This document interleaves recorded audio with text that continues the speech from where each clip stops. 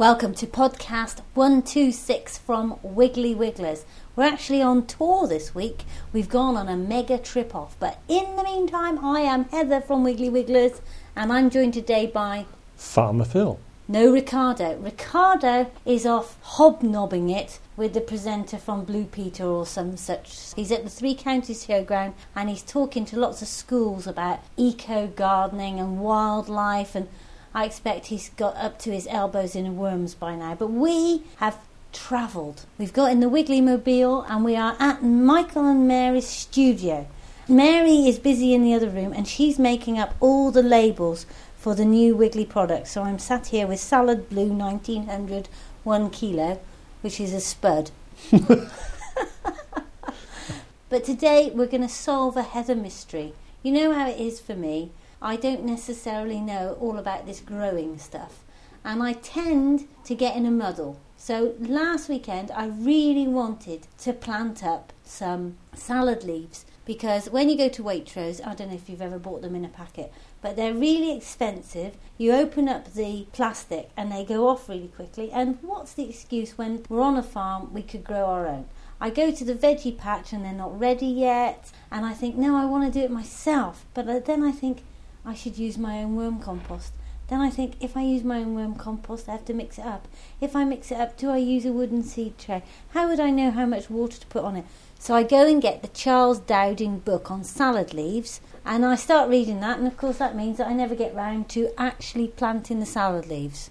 So we'll hear about that. Farmer Phil, do you know anything about planting salad leaves? Not a lot, other than the fact that I've seen some interesting looking trays appear on the windowsill. Don't give it away. I might not have succeeded. Now they'll know.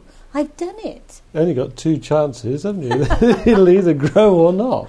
We've also going to find out about ELS and set-aside and why the cattle are happy and why they were particularly happy last month. But in the meantime, let's have a Monty's Farmcast. They're corking the earth. They are absolutely corking. Montycast, a weekly fact on farming. There are more than 1 billion cattle in the world, about 200 million in India. Another Montycast, a weekly fact on farming, next week. Thank you, Monty. Farmer Phil, you've got a letter in, haven't you? I have. I was wondering when some of these had come. Anyway, this is from Sue Roberts. I don't actually know where Sue is from, but anyway, here we go.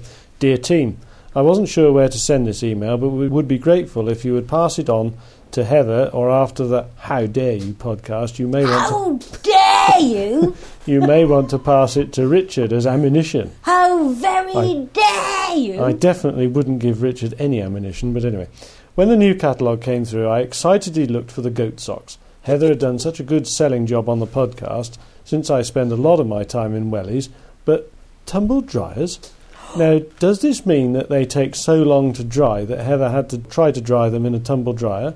I don't have a tumble dryer. Of course not. Of course, you turn the page after the goat socks and we're on to eco-gadgets. Then we have the next How Dare You podcast. How dare you? Seriously though, I'd like to know how quick slow drying they are. Do love the podcast and look forward to hearing more from Rachel. I think she means Rachel Harries. She does. On that thing, given the subject matter. Well, anyway, Sue, I'm pleased to tell you that I am obviously an expert with the washing department, and because goat socks are natural fibres, they are quite quick to dry. The reason that we use a tumble dryer from time to time is that we have approaching 40 inches of rain a year, which means that for a number of days the other option isn't much of one, in as much that they come in wetter than when they went out. We have got a drying rack, but of course we're not the sort to waste energy on an Arga. Have you got an Arga, Sue? Because they are awful. Anyway, I'm going to take my boot off. Listen, everyone, to reveal the goat sock. And the great thing is that you've given me another opportunity to sell them. And the key thing about goat socks are, if you've got sweaty feet, that makes the goat sock wet. But because it's hair, not wool, it dries out really quickly. So let's just wheel over to Farmer Phil and he can feel the foot. Not pleasant to feel, but I have to say, not malodorous in any way. But for my part, Goat Socks and Heather, the key thing is that she loves them so much that she doesn't steal mine. You haven't got any goat socks? Well, not at the moment, but I will have when I've worn out my current set of socks. There is history here, of course, because Heather has been known to cut up perfectly good socks for reasons I don't understand. So. Moving on. Goat socks are corking. There's no way you can get away from it. They're absolutely amazing. And it's so good that today is the most beautiful day. And I got up and I thought, should I wear my short trousers with Crocs or should I stick to goat socks and boots? And I did stick to goat socks and boots. The power of radio. You could almost smell that foot. Anyway, let's go on because I want to know why last month the cattle were so happy. Why in March were the cattle happy, Farmer Phil? Well, here in Herefordshire, and this doesn't go for the rest of the world or necessarily the rest of the country, but anyway, here in Herefordshire we've had a relatively stable, cold, dry month, and for the cattle those conditions are absolutely fantastic. So there's no disease, the calves are healthy, the cows are healthy, and basically they don't get too hot. Yes, but the thing is, if they like it cold, which would make sense because they seem to have got a very good coat, why do you put them in a shed? Well, because normally we would expect the winter months to be much wetter. That's why I say that it's unusual to have a dry month and it's cold and been somewhat frosty, which is great. You have to be careful. It is a balance. It's a case of whether you turn them out in the mud and ruin the field and risk them suffering because they can't get into the dry, or you have them inside and they get too warm. Unfortunately, the same doesn't go for the Wiggly catalogue. You know, when we dreamt up when we would send the catalogue, we decided it would be Easter, and we discussed what would happen if it was raining. Well, it was snowing, so I'm not sure whether or not that was the best time to send the catalogue, but hopefully you're going to keep hold of it, dear listener. Let's go and listen to yesterday's recording when Richard and I got together with some seeds, some compost, and a big watering can in the kitchen. Ooh, I did fall over it, sorry. Right, a Heather mystery is going to be cleared up today, one which caused a little grin from Ricardo, wasn't it? Yeah, not as much as watching The Wizard of Oz on last weekend. Why do you mean that, Rich? That's funny, especially the way you just spoke to me in front of that Guardian photographer that just came in when we mentioned that you had a leading role. In The Wizard of Oz? Wizard of Oz, yeah. Is this because of my hair, dude? Yeah. The dye is kindly... Yeah, no, she wasn't impressed, was she, with my comments about you looking like the lion in The Wizard of Oz. She wasn't. So, sorry, Di. Yeah, shame. Sorry, Di. I must admit, it's no reflection of your hairdressing abilities. I was purely abusing Heather, not your skills. Anyway, so, Di, yeah. I'd like it straightened and in a bob, like Jean Brodie. Oh, really? I've had too much stick now. Please, Di, cut my hair. Anyway, Rich, here is the Heather mystery. Yeah. And that is, funny one, isn't it? I really fancy growing my own salad leaves. Yeah. And I should know exactly how to do it, yeah. but I haven't got the confidence to go and do it, so I get the salad book, and I get muddled up in it, which is the best way, how to do it, how long is it going to take. I think sometimes, when you read books, everything becomes so much more complicated, or it seems to be more complicated than it is, because actually, growing stuff is invariably a piece of cake. Is it, It's though? really quite that easy, yeah. Because if we look over here at my dead herbs... Yeah, well, if we just need a bit of water... Well, that parsley's wilted purely because, it's a bit thirsty. So water is key. Plants do need water. They're like, you see your cactuses... They're going well. Or cacti, should I say, they're thriving. They like their arid orange household. But the other things, the sage and the thyme and the parsley and the oregano and everything else that's dead in the windowsill needs water. Okay. Yeah, so I don't rate your sprouts doing it all well, because they definitely need watering twice a day, which is why there are no sprouts in the sprouter, I suppose. The sprouter does look nice though, it looks the part, but a bit of aqua squirted on there a couple of times a day does the trick. So anyway, we're going to of course you don't want the teacher to be sarcastic with a pupil, do you? No. So, okay, here we are then. So we've got these Ace seed trays. These are our Wiggly seed trays, which are quite smart. I mean, they're wooden ones. I mean, at home, say, if I wasn't using this, just a normal flat plastic seed tray. And I put these two in a waterproof container, because what we'll do is put the compost in here and then water it. So you need something underneath to contain the water. So what I use at home, is old paint. That you put paint roller trays, those kind of things, because they've got matted in paint over the years. Like, you get loads, because if you're doing DIY, then Sarah goes out and buys a new one every time. So I do that. I just keep them. So I've got loads. So I keep, because they're great size. They're just about the right size for these seed trays. What do you do with the roller then? The rollers, well, they tend to perish, don't they? They don't last long. They dry up, and they don't. They're not reusable, unfortunately. But so that's what I use, and then that works a treat. So I put these two in here. And what we do is we'll find a knife first in your kitchen. Now that looks quite nice. The new open knife. Nice. It's very nice. It is very nice. Yeah. Do you know, I saw Roy at Cowpats. Now you all know that we've got our community access point. He rushed up to me. Well, he didn't rush because Roy's 80 something. Right. But he came up to me and he said, "Heather, your new catalogue is fantastic." I said, "Why is that, Roy?" He said, "It's got Opinel knives in it." He said, Really? "I've had an Opinel knife for years and years." Since the he said, dogs. "Here it is," and he brought it out of his pocket and showed me. Yeah. And he said, "I'm coming up to get another one." Oh, fantastic. They are good. They are good. Well, we sold out, haven't we? We had to just buy a load more stock in. Yeah, number 7 and number 10. You've got a bit of compost in my tea. I have. But it's all good stuff. This compost has been treated, so it's made from. This is a number 1, a Genie number 1. We sell this now because we've changed our compost supplier, so we sell this, and we trialled some of this, Jodie and I, and it's fantastic stuff. I started a load of onions, and I've started tomatoes and things. What's like a that. number 1 mean then? Well, it just means it's a grade. So there's 1, 2, 3 grades, and you get multi-purpose as well. So the number 1 is the finer. So it's been graded to be the finest compost. So this is a great compost to start seedlings off in. But listen, Rich, if I was on my own on a Saturday puzzling over this, Yeah. the reason that I would never start is because I would start to feel so bad about not using my worm compost. Oh, okay. And so then I would think about mixing my compost, and then I would think about I haven't got any sand, and then I would think about this and that and the other, until I wouldn't do anything. Okay. Well, a worm compost, you know what Terry Walton did this year? He used a load of his worm, because it's fantastic, just to mix with either a little bit of this or with some soil or some leaf litter, some well-watered leaf litter. And you probably use 1 part worm compost, to 3 parts of this, or leaf litter or soil. Right. And it's really, really good stuff. I mean, it sends these broad beans, it sends them into oblivion this year because he's used that. It's really accelerated their growth. So it's fantastic stuff. So you can do that. But for the sake of ease, and because we're keeping all our lovely worm compost for up-and-coming demonstrations. Well, I normally put it on top of... You know what I do with it? I put it on the raised beds and I just sprinkle it out there. Yeah. Because... It's a good thing to do, actually. Is it? That's why your vegetables are so good in your raised beds. Yeah. Yeah. This is for beginners then. So this is a Don't feel bad. This is a really straightforward way of doing it. Okay. So you just split your bag open and you get your lovely handfuls of this stuff.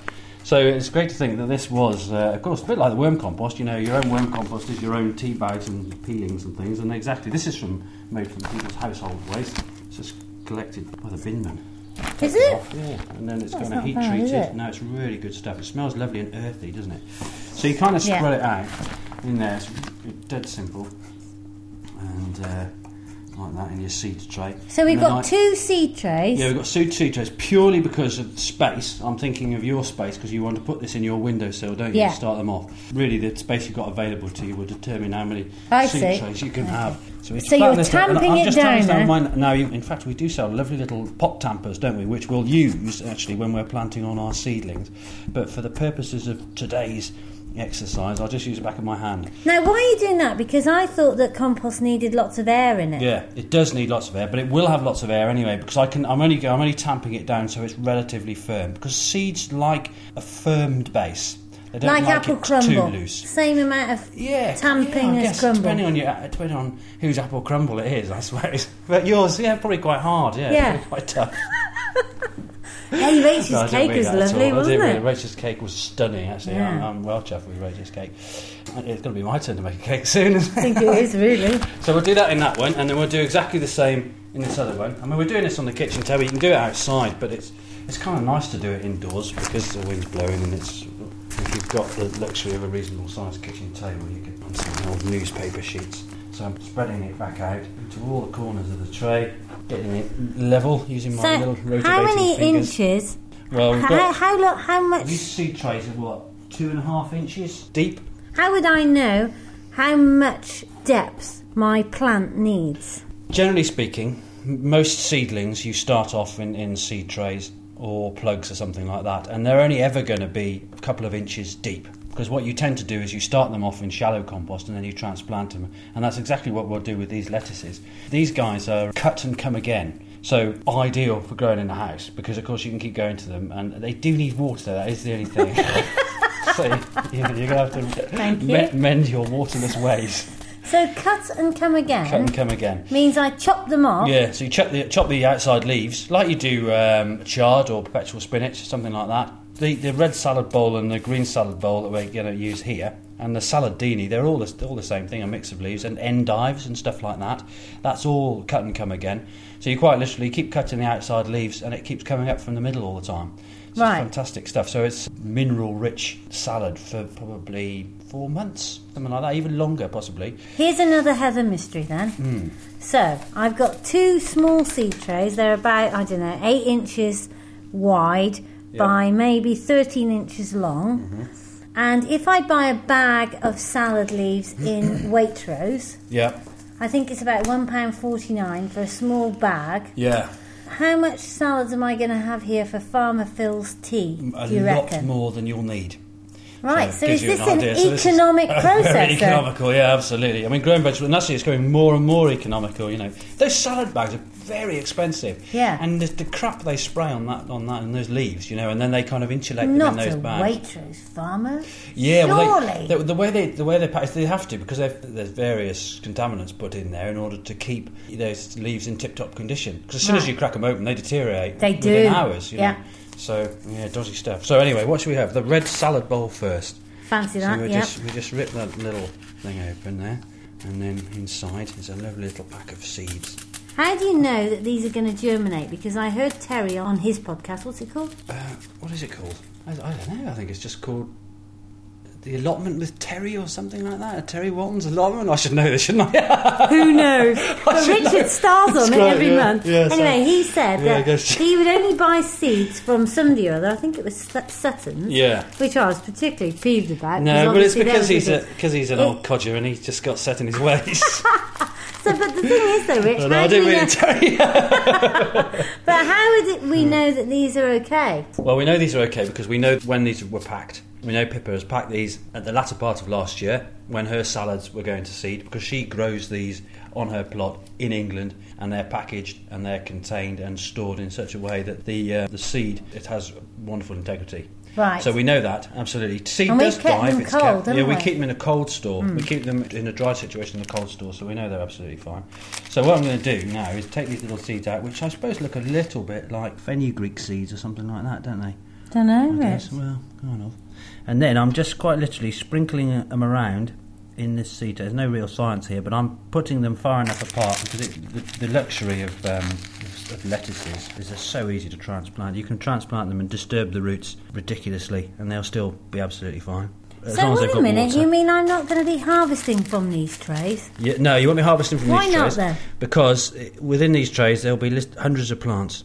So, we'll have to transplant, and also the medium isn't deep enough for a mature root. Right, okay. So this is only going to sustain the seedlings. Inside, can I? Oh yeah, definitely. Because what we're going to do is we'll start them off in here. We'll put a little layer of compost over the top of these just now. Okay. In a minute. So how many? It's just so rough, isn't it? It is kind of. Well, that's the beauty of gardening, really. I mean, I think it's a shame to make it too scientific because, you know, it spoils the earthiness of the whole process. I reckon that you've sowed 100 seeds in there. Yeah, got to be at least. Well, if you look in that corner there, was there 1, 2, 3, 4, 5, 6, 7, 8, 9, 10? Crikey, there's probably there's 10 there, so at least 150 little plants in there. So that's a lot, isn't it? Yeah. And we'll do exactly the same thing with our green salad bowl on the other side. Now I know it's now beginning of April. So is that too late to do this then? No, it's absolutely fine. I mean, we could have done this a little bit earlier. I mean, you'd have to do it. You sow and start things off in the house, and then you can transfer it to a greenhouse. And I mean, Terry, for instance, starts off a lot of his stuff, but he's got a heated greenhouse. He's got a little paraffin heater in the I know, I greenhouse. heard all about it. Right. So, yeah. And the airing cupboard. Yeah. He's so into it, isn't he? Most green-fingered Welshman that ever was. So I'm just doing exactly the same thing over here, spreading these little guys out. You know, I can almost guarantee that practically every single one of these will germinate. Right, well, I've remembered there's 3 in that corner there. Yeah, there are. So I'll look for those. I mean, you don't really need to worry about lettuces too much, but you can quite literally, the roots will bind together, and you can quite literally pull them apart, tease the roots apart before you transplant them, which we will do at some stage. How long will these take to grow then? You should start to germinate within 7 to 10 days. Right. So not long at all, really. And then within the warm, I mean, it's got to be, 60, 70 degrees in this room, I reckon? Something like but that. I was going to put them in the dining room where there's... Is it going to be even warmer? Less. Oh, less. Yeah. Well... I put them in the sun? Still about, yeah, they like it in the sun. It's nice. It just warms the soil. And what we'll also do is we'll put a big plastic bag, a clear plastic bag over this. We'll try and find one knocking around here when you've used before. Right. And we'll put that over there, and that adds extra warmth. So it's a bit like a greenhouse situation, really. So you get more heat radiating onto the lovely compost underneath. So that encourages germination as well. The Could do it with a piece of glass then? A piece of glass would be fine. Yeah. I haven't got one. No. Well, the piece of glass, I mean, it's a bit dodgy when you've got Labradors and cats and little Monties and these knocking around the house. Yeah. So we'll steer clear of glass and use plastic bag. Okay, so should we add the compost? Should I let Toast in? Yeah, Toast wants to come in. Yeah, here we go. Come on, Dogs. Okay, so you're going to add some extra compost. So all I'm doing now no is... water yet, then? Not yet. No. So I'm just literally sprinkling the compost lightly over the top. So, okay. So literally just a couple of mils over the top of the seeds, like so. People often think that they need to bury seeds deeply, but of course if you think about it, in nature, really seeds disperse, land on the ground, get a little bit of covering of leaf litter, and they just germinate. So it's a misconception to put seeds deeply. You can put seeds too deeply. When you're planting big seed, like broad beans and whatnot, it's worth planting them deep enough so as they don't push themselves out of the ground when they shit. But when they what? Shit, when they shoot, when the little shoots appear. Shitting. So I've literally tapped that down with my hand again. Do you like that little pattern? Very nice. And, just like my crumble. Yeah. Farmer Phil always says to me, why is there all this handprints in the crumble here? It's because you're a creative soul. You like to put your mark on your food. Right, so there you go. So I've kind of tapped that down again with my hand. No water. No water just yet. Right. So I'll move this. I mean, normally what I would do is take this outside to water. But because we can do it inside and it's your kitchen table, I don't mind. Oh no! Massive watering can has come into the kitchen. Oh no! Now this is an interesting one. You know the rows on here? On the end of the spout? Yeah, when on the end of the spout, it's facing down at the moment. It's never a good idea to water with the rows facing down because it tends to gush out and then you saturate and erode a lot of your planting medium, your sown medium. So turn the rows facing skywards like that. Handy hint. Yeah, so it's a good thing to do. I don't know why. Oh! Anyway, you have your little spunkles. Good that Lord. That newspaper's super absorbative. And that's gone in your tea now. Yeah, that's nice. I've got a bit of pond water in my tea. Okay. That's the flavour. So I'm giving it a good soak anyway because, How do you know how much? Well, again, it's a kind of just a feeling, really. Right. So, I tend to saturate it, but and then you don't do anything with it then. You just leave it. So... And when you put the bag over the top, when you put your plastic bag over the top, your compost doesn't dry out quickly in the same way that it would if it's left uncovered. So you can quite literally now cover this in a bag and leave it until the seedlings appear. Okay, so we'll get our bag and we'll put the bag over top, put it in the window, and then I do nothing for 7 days. Nope. And then once they are how big? Once they're, usually when they got their second, possibly even third leaves, I reckon we'll probably transplant them when they get to about 3 or 4 inches tall.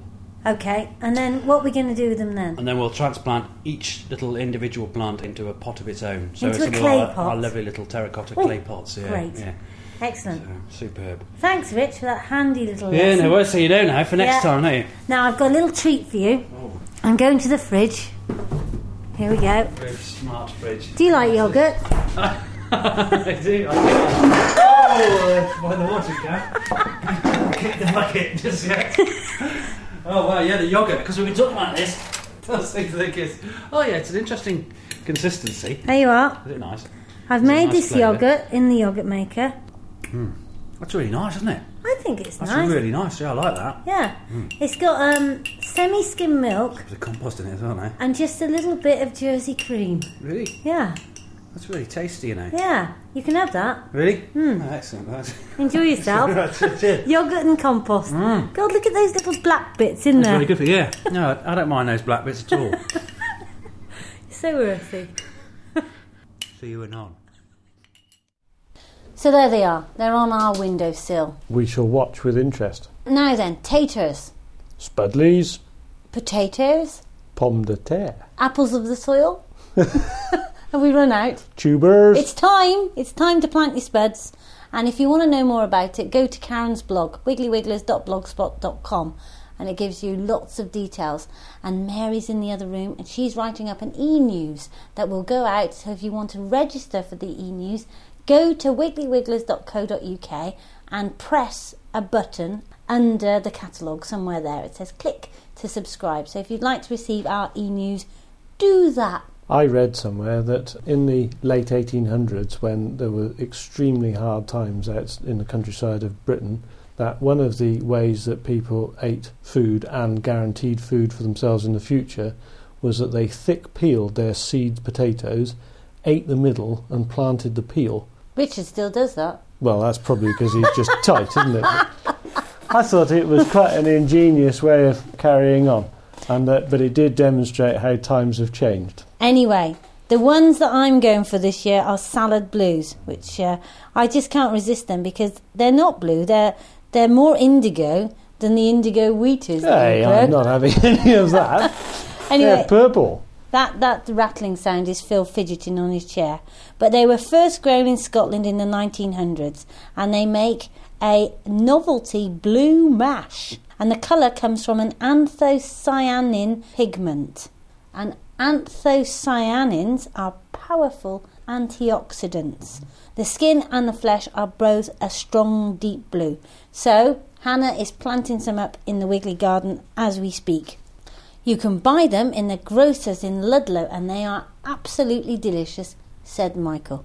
Listen, Richard's not here, so I feel a bit unfair mentioning this, but I just want to moot the topic because you and I, over a honey toasty the other day, were discussing ELS and set aside.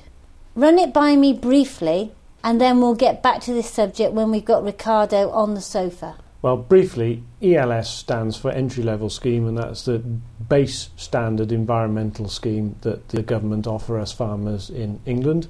Not in Europe. No, because each country has different versions of the same things. So the ELS has an equivalent in Wales, for example. So in Wales, it's called Tir Cynnal, and we've entered the farm in Wales for Tir Cynnal. So how do you spell it? Cynnal. No, Tir. Tir, Tir. Oh. Sorry. I'm not very up on my Welsh language, but anyway. But what's it do? Essentially, the idea is that some of the subsidy we receive gets redirected towards environmental specific schemes rather than just producing food, and that's margins around the fields. Very briefly, the way it works is that you have a menu of environmental things that you could do, and they score points, and you have to make up a specific number of points, i.e. 12 an acre actually is the figure, to qualify for your money. That reaches the threshold. Now, there are any number of different ways of doing this, but the issue at the moment is that the reports are starting to come back that the environmental benefits are possibly not quite what they thought they were for some of those menu options, and also the government, despite having promised that they wouldn't, have changed the criteria for scoring the points. So you set yourself up to work out how to claim your ELS, but they've moved the goalposts. Now, just a minute. This is farmers getting money for doing nothing and pretending to be green. No, I think it's governments pretending to be green by paying farmers to do things which are, in some cases, fairly arbitrary. So did you go into the ELS? No, why I not? refused to on principle. But why would you refuse to? Because that would make you greener.